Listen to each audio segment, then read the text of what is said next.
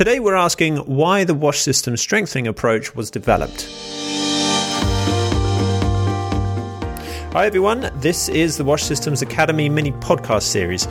Each episode features a wash systems expert exploring different elements of wash system strengthening. In this episode, Patrick Moriarty, the CEO of IRC, shares the motivations behind the wash system strengthening approach. So welcome, Patrick. Great. Thanks a lot, Andy. It's a real pleasure to be here with you. Brilliant. Well, let's launch straight into it as background. Can you explain the motivations behind why the wash system strengthening approach was developed and its unique contribution to the sector? That's a great question, Andy. Look, the reason that we believe in the wash systems approach, the reason that we have developed the Wash Systems Academy is that we believe developing strong local and national wash systems is the only way, the only possible way that we will contribute to delivering the Sustainable Development Goals for water and sanitation. Why do I say that? What do I mean by that? It's completely unsustainable that in 20 or 30 years' time, large numbers of people in the developing world will still be receiving their water and sanitation from external injections of charity. Not only is that unsustainable thinking in the long term, we know that it's unsustainable currently in the short term. We know that when well-meaning outsiders come into communities and give them hand pumps or latrines or whatever other piece of hardware it is, that those break down. It's our understanding of why those break down that's brought us to the systems approach. So the only way that we're going to end the cycle of aid dependency in water and sanitation is by building up the national systems of people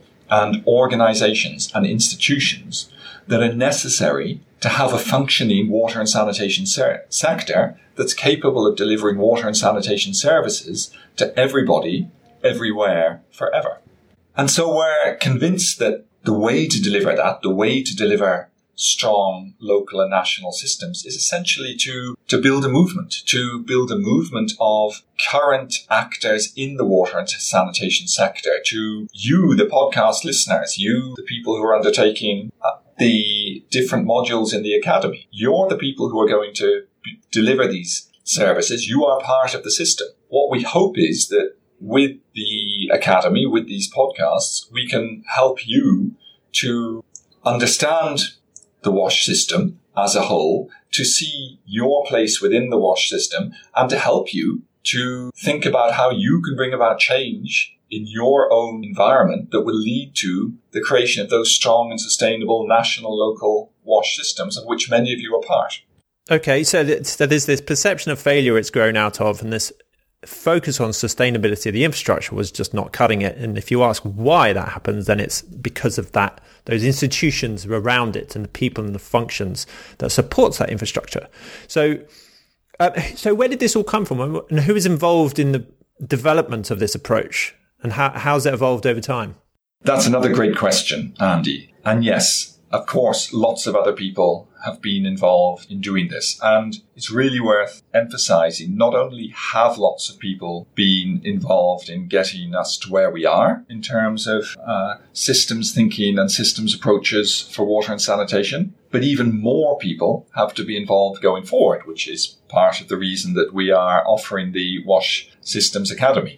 We've been inspired by multiple other organizations, Water for People and WaterAid, with whom we set up the Agenda for Change, AgriConsult, another early fellow traveller, and now growing out into a bigger and bigger movement. USAID through their Sustainable Wash Systems Partnership, the Conrad N. Hilton Foundation with its Safe Water Strategy. I think particularly important is Sanitation and Water for All, the global partnership that draws together governments and civil society, research and learning organizations, the private sector, and who have explicitly adopted a systems strengthening approach as part of their underlying philosophy. Well, fantastic. So a huge period of time of evolution. There's many different organizations that's come in, and WaterAid, Water for People, Sanitation and Water for All. This isn't IRC alone. This is building on a growing movement. So thank you, Patrick, for coming on the Wash Systems Academy podcast.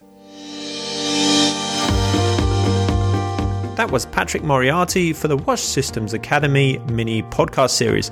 Find out more in the Wash Systems Academy on why the wash system strengthening approach was developed.